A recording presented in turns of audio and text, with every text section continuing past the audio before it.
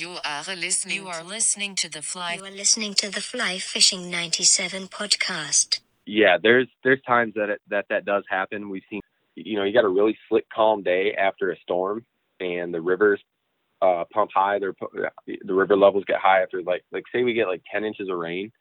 2 or 3 days after that, those rivers are going to be pumping sediment and all kinds of food, whatever, anything that's coming out of those rivers is pumping right out at the pier heads.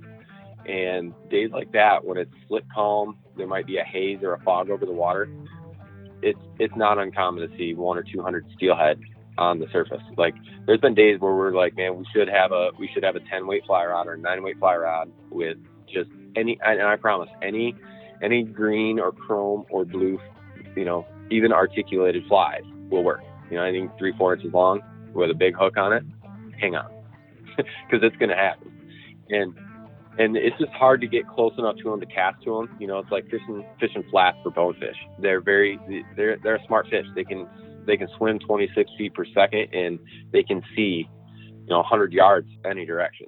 Welcome to the Fly Fishing 97 podcast, featuring interviews with passionate people within the fly fishing industry. We focus on guides, conservation, resort managers, gear, and talented fly tyers bringing usable information to fly fishers. The Fly Fishing 97 podcast is brought to you by The Fly Crate.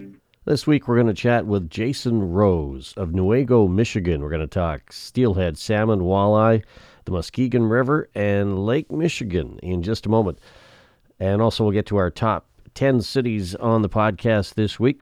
The program is brought to you by the Fly Crate. Since 2015, the Fly Crate has taught thousands of anglers world-class fly fishing techniques.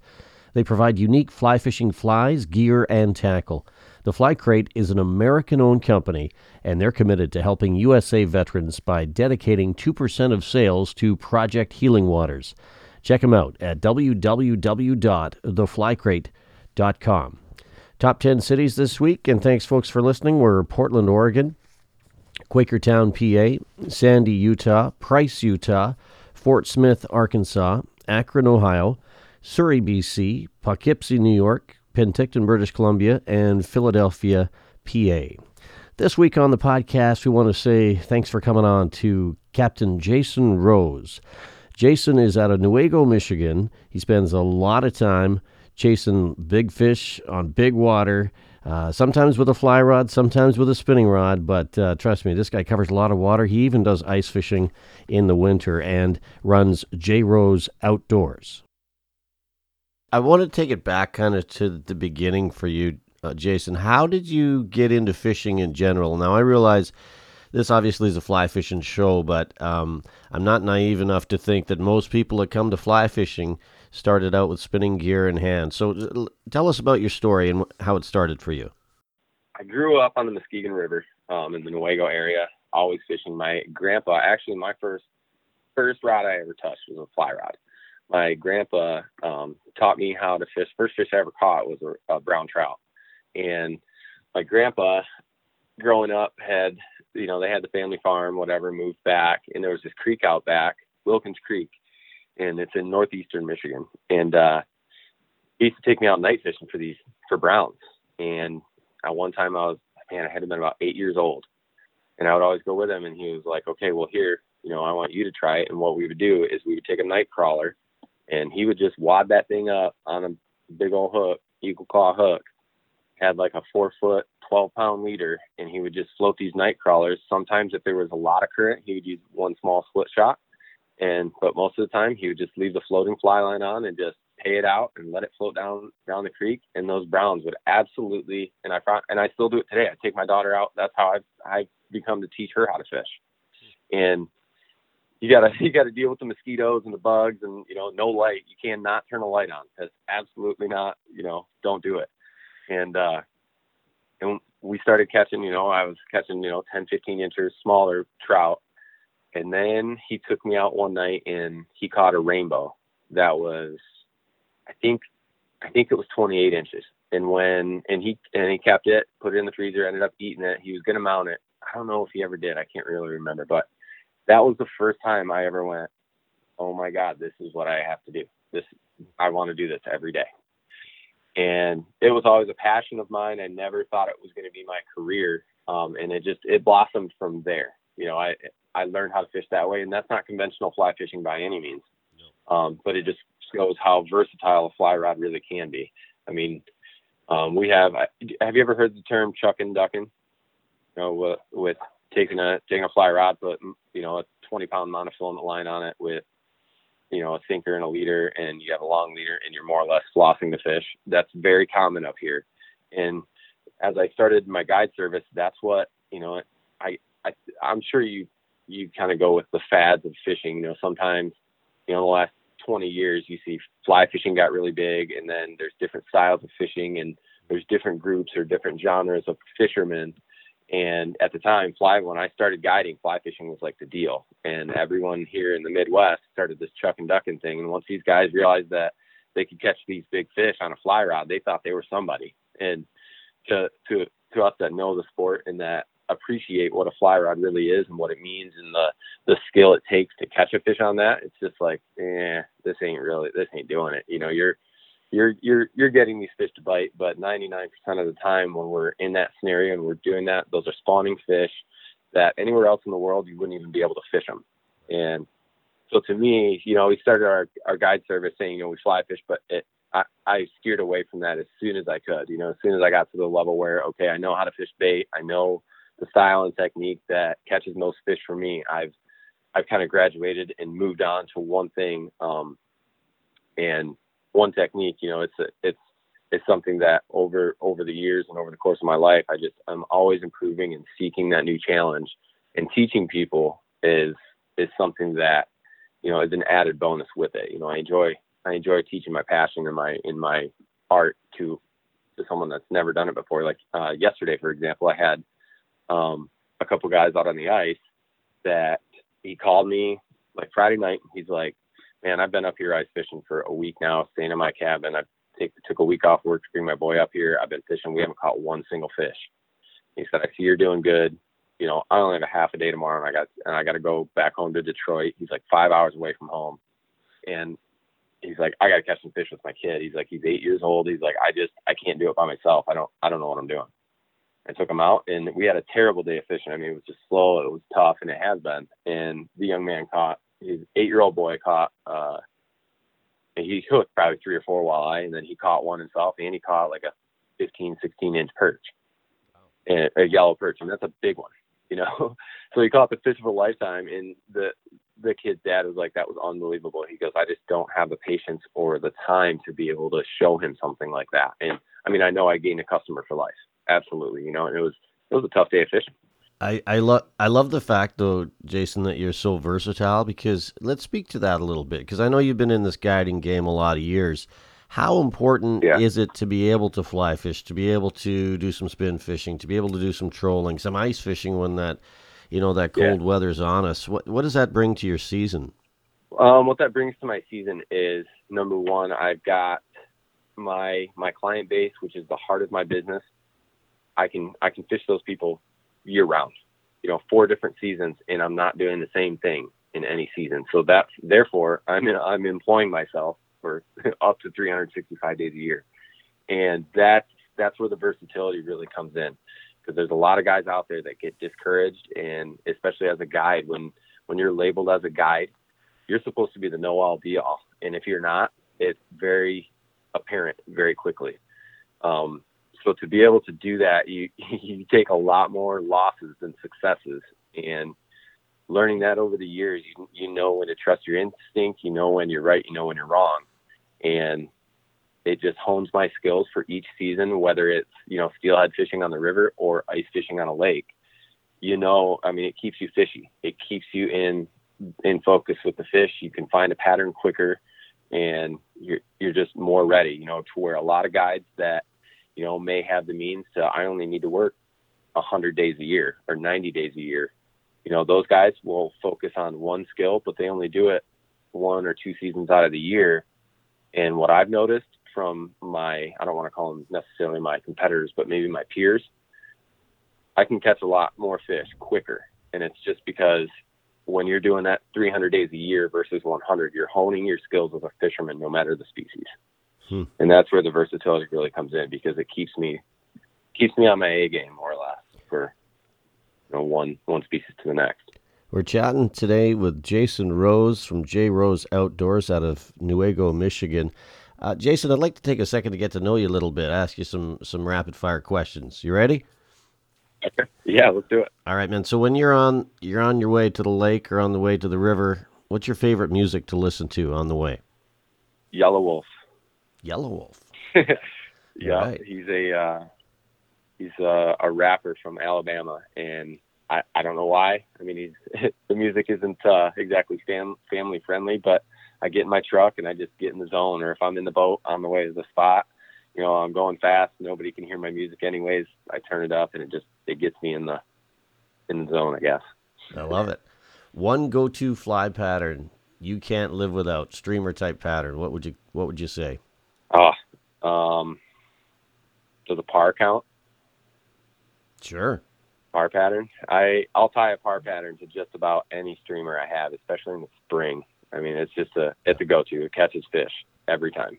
Favorite place to talk fly fishing? Is there a coffee shop or a fly shop in Newaygo in your area that you like to go and get your fix? Yeah, I'll give a shout out to the Muskegon River Fly Shop, Justin and Chuck Atkinson. Their business is called Muskegon River Fly Shop, but they are also not just a fly shop. He can give you every piece of information, every good fly report. He has some of the top guides in the shop almost every day, whether they're just talking or picking up new flies or meeting their customers there. We're all in there 3 or 4 days a week, seeing what's going on, seeing who's catching fish, and obviously what kind of stories we can get out of each other, whether they're truth or fish stories. but they're also a good shop to go to. Float fishing is very popular here, and they've got everything. They're a one-stop float shop as well, so they've got everything. They've got you covered. Okay, let's talk sports. This might be a tough one. Bears, Lions, Red Wings, Blackhawks, Tigers, White Sox, football. Cubs. Michigan football is all I really get into. I used to be a diehard Tigers fan, and I've never really enjoyed NFL football, so I've never really gotten into the Lions. But it's from all my friends' perspective, they're a pretty big disappointment. But I don't really get into it much. I watch college football because that's really the only sport that I've really ever enjoyed watching. I think college football it's a little bit more real than NFL. I think in the last 10 years, NFL has kind of turned into WWE wrestling. Just kind of seems more fabricated than, and more money involved than what college is. It's still a sport, and it's still something that interests me, I guess. Yeah, I get what you're saying. A lot of those sports, I think, are really pure just before you really get to the pro level, because everybody wants to make it so hard. There's so much passion. Everybody gets behind their team, and those fans are loyal. Yeah. Yep. Biggest lesson you've learned through your fly fishing journey? Ooh, lesson I've learned, in fly fishing? Patience. I tell a lot of clients, we'll, in our area, we have good numbers of fish, and our catch rate is normally pretty high compared to a lot of other places in the world, just because we have a stocked fishery and a very well-managed fishery.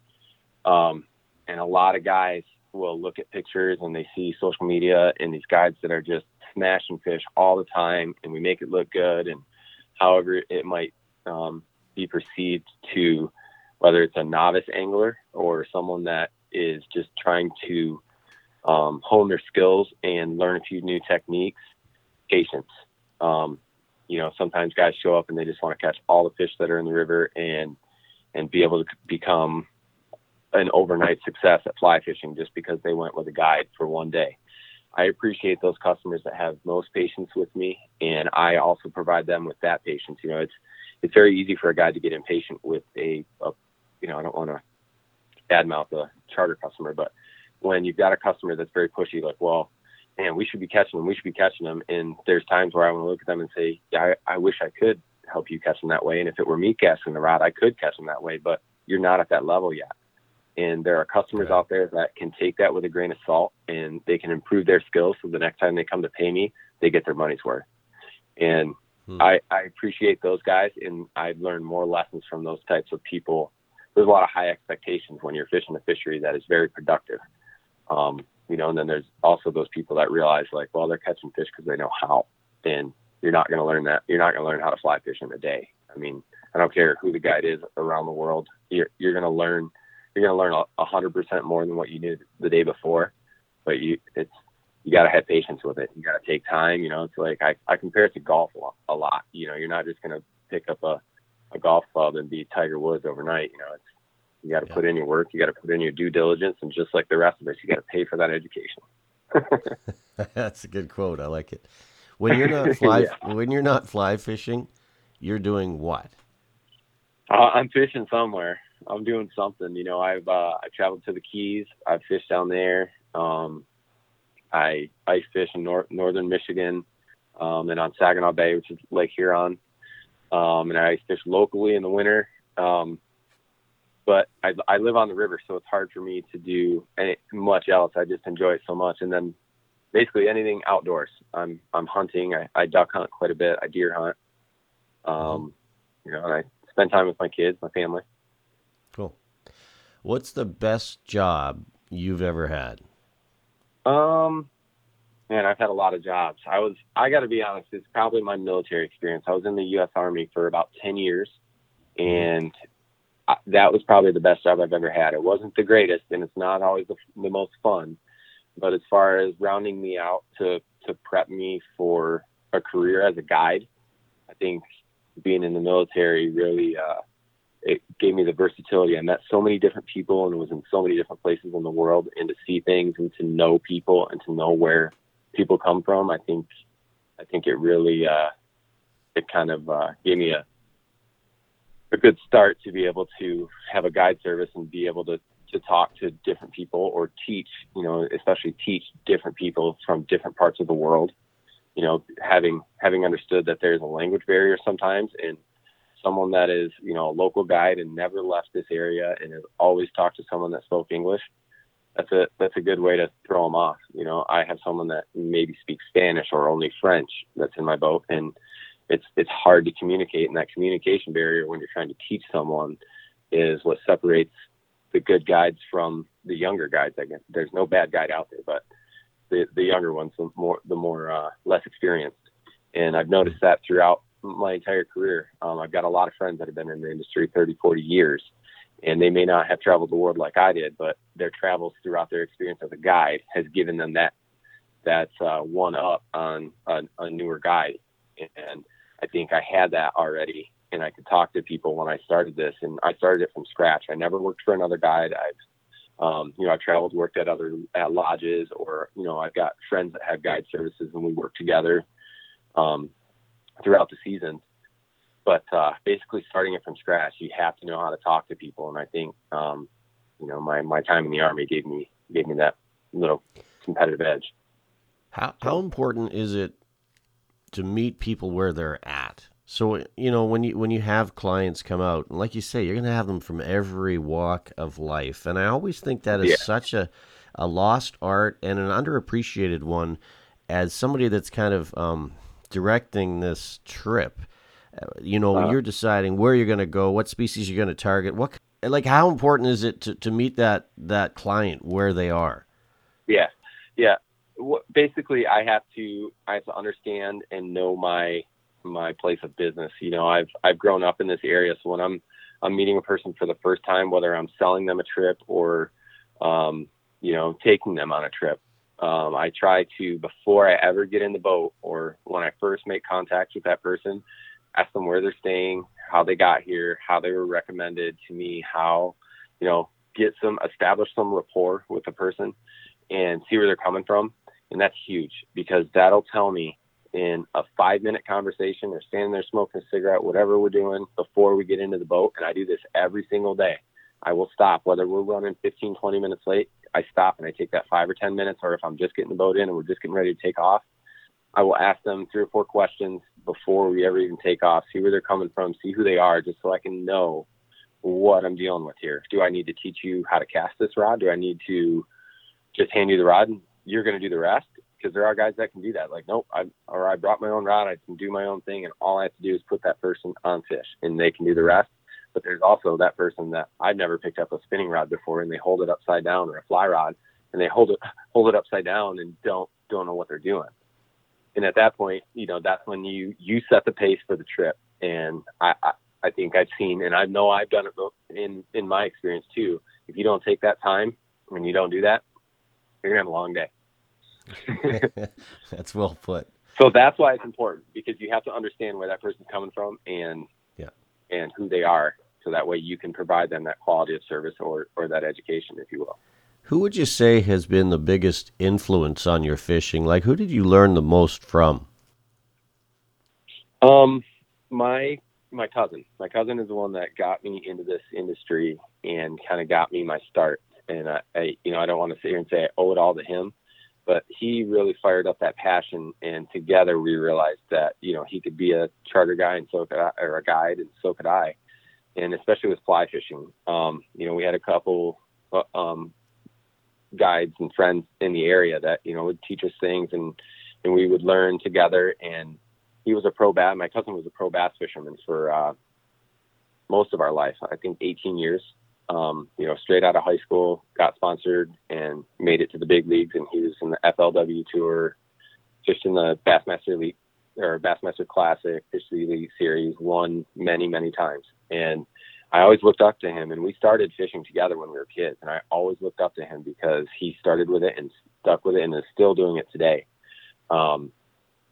And I think he's taught me the most. He hasn't always made it easy, and that's what I like about it. There's a lot of fishermen that got into this industry or become guides because they learned from another guide, or they went to a place where they had a full pro staff of hundreds of years of collected knowledge. Mm-hmm. And he and I took our life experiences and the things that we've done and traveling and fishing different fish, and then, fishing the fish that we've fished here on our home river our whole life, and have made careers out of it.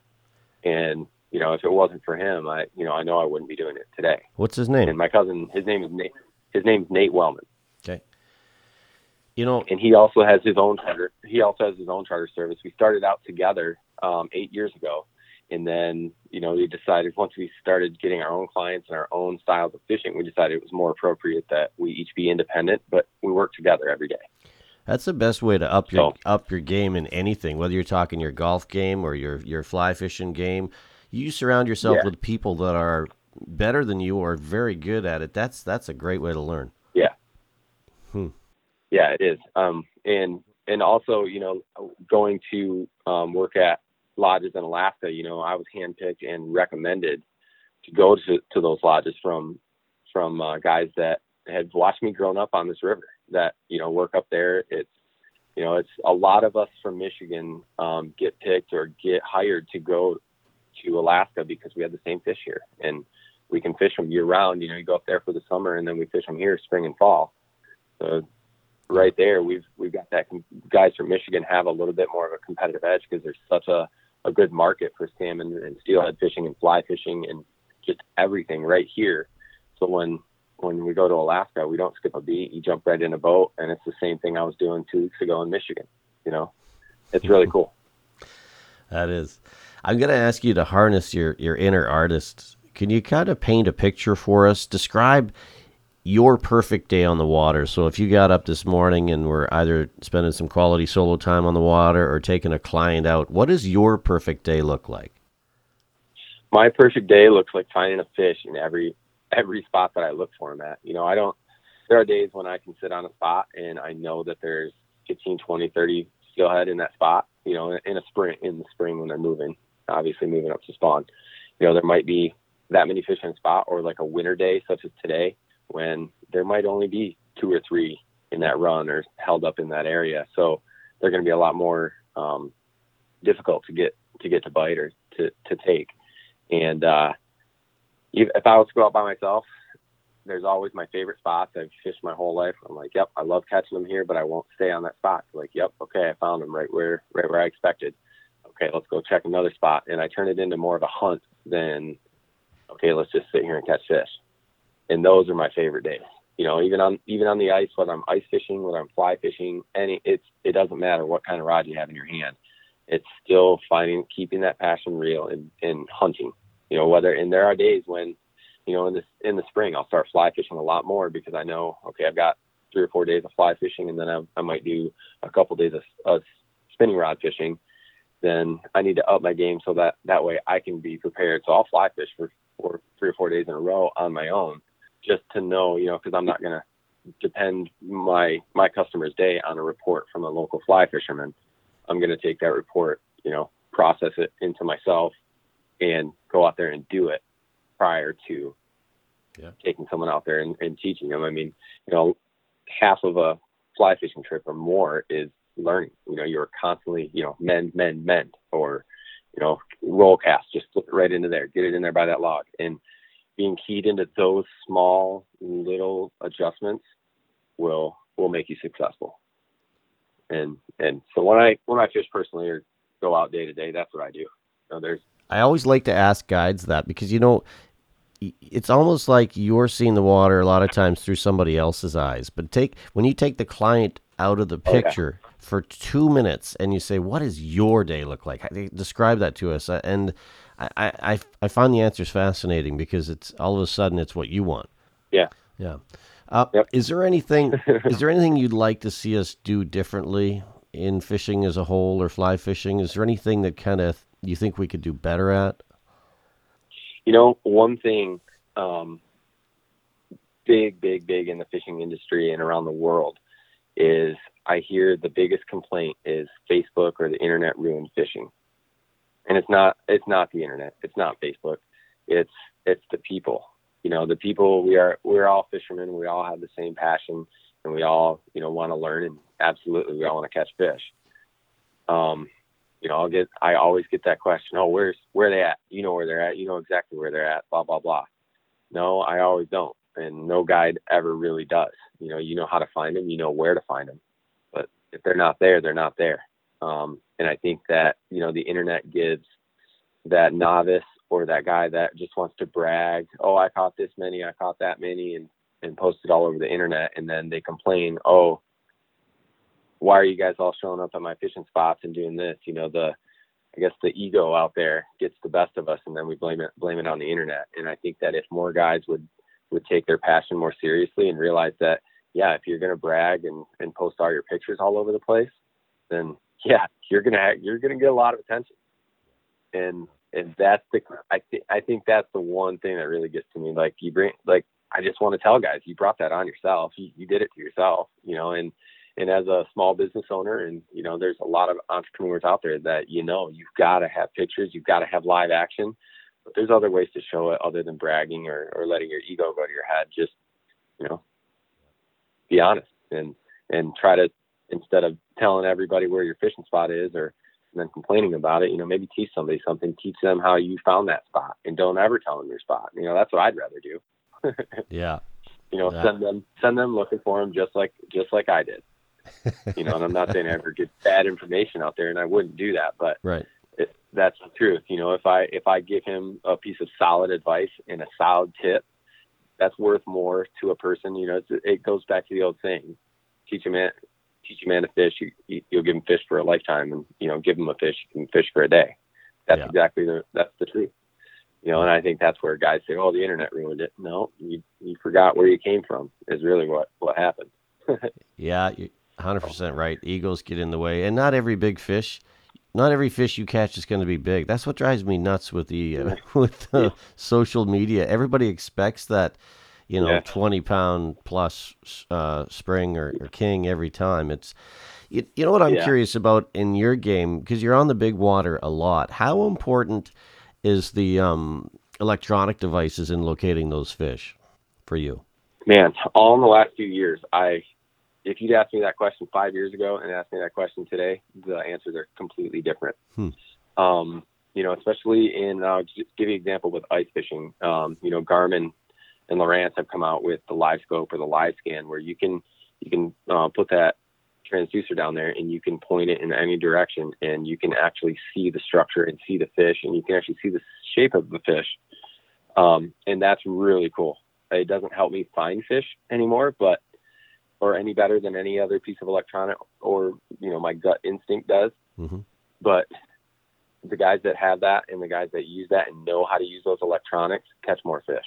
And it's because you can cover ground and you can know what's down there or know what's underneath the water a lot faster than you can if you're just putting in the time making casts or even moving, on the ice fishing related moving around. And so that's where, to me, electronics will not catch the fish for you. You need to know how to use your electronics and how to make your plan accordingly. And I think that the electronics is the best way to cut your time in half. Especially on big water. I mean, there's so much ground to cover, right? Yep. And that's why I said you got to know how to use them and you've got to be able to trust them. Like on Lake Michigan, we have a lot of days that are foggy and you might not be able to see 100 feet in front of your boat. And if you know how to use your radar and know how to trust your radar, that radar will never lie to you. I'm not going to say that on the mapping because there is a little bit of a difference in the mapping. I trust my mapping, but just about anybody out there that has used that stuff and knows that it's not quite exactly because, there's shifting currents, the bottom shifts, everything changes. Lakes and water is ever flowing, ever moving. So things change a little bit, but for the most part, they're spot on. As far as my navigation, the Lowrance, Garmin, all the, Humminbird, they're all great. I think they can put you within 10 feet. I could go out there and drill a hole in the middle of a 5 mile wide lake and then drive back 2 days later or send you back 2 days later. And my Lowrance will put you exactly on that hole. I always look at it too. These are all tools, right? And they're all cumulative, right? So if you have the best electronics, if you have the best experience, you know where to go just from, because you've been there before. When you pinpoint that spot on the water, it just adds more to your arsenal. Yeah, absolutely. And not only does it add more to your arsenal, and those tools are great, but I know as a fisherman, there's a lot of times where it's like, man, I want to trust my gut on this one, but I just don't know. And with the electronics, you'll know. You know what I keep thinking of? I don't know if you see this on the Great Lakes a lot, but because we got some 100-mile lakes around me that are maybe a mile or two wide, so nothing like the water you're fishing. But I mean, these are very deep, very big waters, have some big trout. But when you're looking at the electronics and the water's flat, you're not really seeing a lot. All of a sudden, you see just a school of bait fish and then a couple of big shadows following it. That's when I start getting excited. Yeah. Is there a lot of that? It's kind of like ocean fishing for you, probably in a lot of ways. Yes. I would relate it closely to ocean fishing. However, after fishing kings and trout and steelhead in Alaska, both in fresh and salt water, I think our kings here in Lake Michigan, they've adapted to, they're the same species that our fish came from the West Coast originally.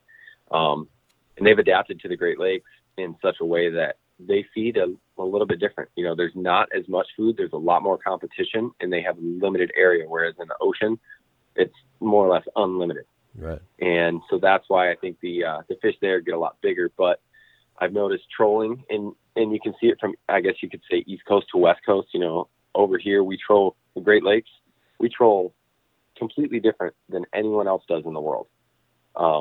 And I think that's because these fish, and we've adapted to this style of fishing because these fish they're a little bit different. They don't feed quite the same.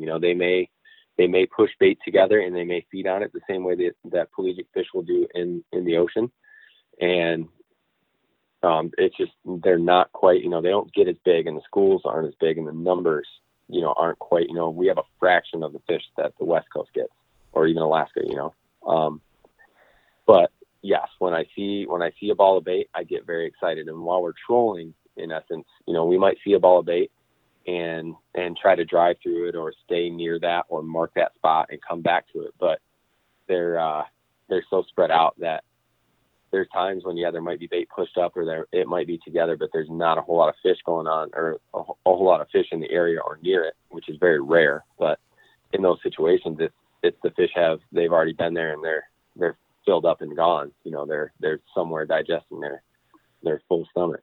But most of the fish that we are catching on the Great Lakes, and I mean that steelhead, salmon, lake trout, cohos, their mouths are just exploding with alewives coming out when we catch them. Especially a lake trout. We've caught lake trout that are 25 pounds that have 10 or 12 inch alewives in them, and there's 4 of them just gorging out of their mouth when we pull them in. That's always a good sign. So you can promise, you find a ball of bait, there's going to be predators near it. I always thought it'd be a blast to be able to get on those bait balls and just kind of park near them, just within fly casting distance, and strip a streamer pattern through there and hang on. Yep. Yeah. And it works, with the Great Lakes being such clear water and all that, you've got to have a smaller boat and have a perfect, because we have, it's just like the ocean, we get big waves, and most of the time on the wind, there's, on average, I'd say just about any day on Lake Michigan, there's going to be at least a 2-foot wave. We have many days during the middle of the summer where we might have, 4 or 5 days in a row of slick, flat, calm water, and that's when you'd want to do that. Yeah. Good stuff. And sometimes it's a crapshoot. It's such a big lake that where's the bait going to be? And when we're out there every day, you kind of know, okay, the bait's been hanging in 90 foot of water. Hey, it's a clear day, jump in a bass boat or something like that where you can make up some speed, something fast, so that way you can cover water. That's how you have to do that, or like a flats boat. Essentially, be able to cover a lot of ground in a small amount of time. I really want you to get your info out there on how people can get a hold of you, get a guided trip on either Lake Michigan or its tributaries. Just before we do that, any crazy fish stories in the past few years that have happened to you on your time on the water? I always like to ask that because inevitably something weird or wonderful will happen. Well, last year, I guess I'm just trying to think of what happened to me last summer. Last summer we caught one of the biggest lake trout that we've ever caught on Lake Michigan. It was mid-20s, and which is not a giant. It's a big one, but it's not a giant. We thought we had run bottom, because we'll run our trolling balls, our downrigger balls for lake trout. We will run those right on the bottom, and oftentimes they'll get snagged in either a whitefish net, a commercial net that has blown loose and lays on the bottom. It's quite common when you're dragging your cannonballs on the bottom, you'll catch those, and most of the time you lose your gear. And we had thought we had caught a net, and we were like, oh no, we got to reel in these lines. And we were already just about done for the day, so we were pretty much reeling lines in anyways. We said, okay, we're not losing the downrigger ball. Let's just stop the boat, reel everything in, and we'll try to get this thing unhooked. Maybe we can just back up a little bit or let the wind blow us out of it. And we got our stuff in, and I've got this guy who said, here, this is the one that I think is caught on the net. I just need you to reel that one in until it gets tight, and once you feel tension, just stop. And he's like, man, this thing, it's coming up. He's like, it's like I'm at my leader. Like it's fighting. Like it's a fish. And we're like, what the heck is going on? And we get the hook up, and for our spoon, we get the spoon up, and we see that we had tangled into another line, and we didn't know whether we had tangled into one of our lines. And then we use planer boards to separate our lines, our individual lines, and we get it in, and at the end of the hook, there's a planer board and another copper line. We use copper line as like a sink tip, like a sinker. Mm-hmm. So our main line is copper, and we have braid, 50, 65 pound braid behind that as backing, and right before your actual main copper line is where that planer board goes. So we had the whole rig from the planer board down to the copper, all the way down to the leader, to the spoon, and then there was a fish on that spoon. And we're like, what is going on here? And you could tell this thing had been down there for a long time. And so we're pulling in this copper by hand. We already got our stuff in, put the rod in the rack. We're pulling in this copper, and there's a big fish on it. We're like, what is going on? And you can tell that this line has been laying on the bottom for a very, very long time. And we didn't really look, and we have to write our names on these planer boards, so that way, if anything is lost, that it can be, brought back or whatever. And I pick up the planer board, and I go, oh, that's Dominic's board. And then I'm thinking, man, I was on his boat last week. And Dominic, he's another charter fisherman, friend of mine. Right. I'm like, man, we were just on his boat last week. and I had lost a fish that I found this one spoon that was just hammering kings. And sure enough, we reeled that line in, and there was a king on it that I had lost 3 days before in that same area. Wow. Like, there was mud all over the planer board. There was slime on it. That fish had stayed hooked and stayed hooked up for 3 or 4 days and stayed in that area and was continuing to feed with a spoon and 300 yards or 300 feet of copper and a planer board on that. And we caught it 3 days later. I love those. I love those crazy stories like that. It's amazing how often they happen. Yeah. And so, and what we were thinking is the fish was still suspended, obviously, and then he's got 300 or 400 feet of line and the planer board floats. That's what really got us, because we don't know whether the line, like, we drove into the line, and since that one line was all the way down to the bottom, the downrigger cable was all the way down to the bottom, we don't know if it just caught on that and then got tangled up in our spoon or in our rig, and then that's how it got in there. We really don't know. I mean, we're expecting that's what it was. Just, once in a while we'll pick up garbage or a bag, or, you get weeds or something like that on your downrigger balls from dragging them on the bottom. But right. That's the best find we've ever got. I mean, and I got my spoon back, my favorite spoon. That's so, nuts. To me, that was the most important part. Like, wow, we got that fish back. He didn't die. I mean, he died. We ended up keeping it, but, it didn't suffer. We didn't just send it out there to live the rest of its life with its, crazy with its line stuff. in its mouth like that. But yeah, that's about the craziest fish story I can think of. We've been chatting today with Jason Rose from J. Rose Outdoors out of Newaygo, Michigan. Jason, dial us in on how we find you as far as getting a guided trip on Lake Michigan or the Tribs. How do we look you up? Okay, I'm on social media at J. Rose Outdoors on Instagram and Facebook, and you can get a hold of me. Call my number, 231-250-2375. I'm available anytime. Cool. Well, thanks so much for taking the time. I wish you an awesome season on the hard water and the soft water once we start warming up here, but have a great season. All right. Thank you very much, Sarah. I appreciate it. The Fly Fishing 97 podcast is brought to you by theflycrate.com. Thank you for listening to the Fly Fishing 97 podcast. Your feedback matters. Let us know if there's a person or topic you'd like discussed. Email us at mark@flyfishing97.com. Until next time, tight lines, and we'll see you on the water.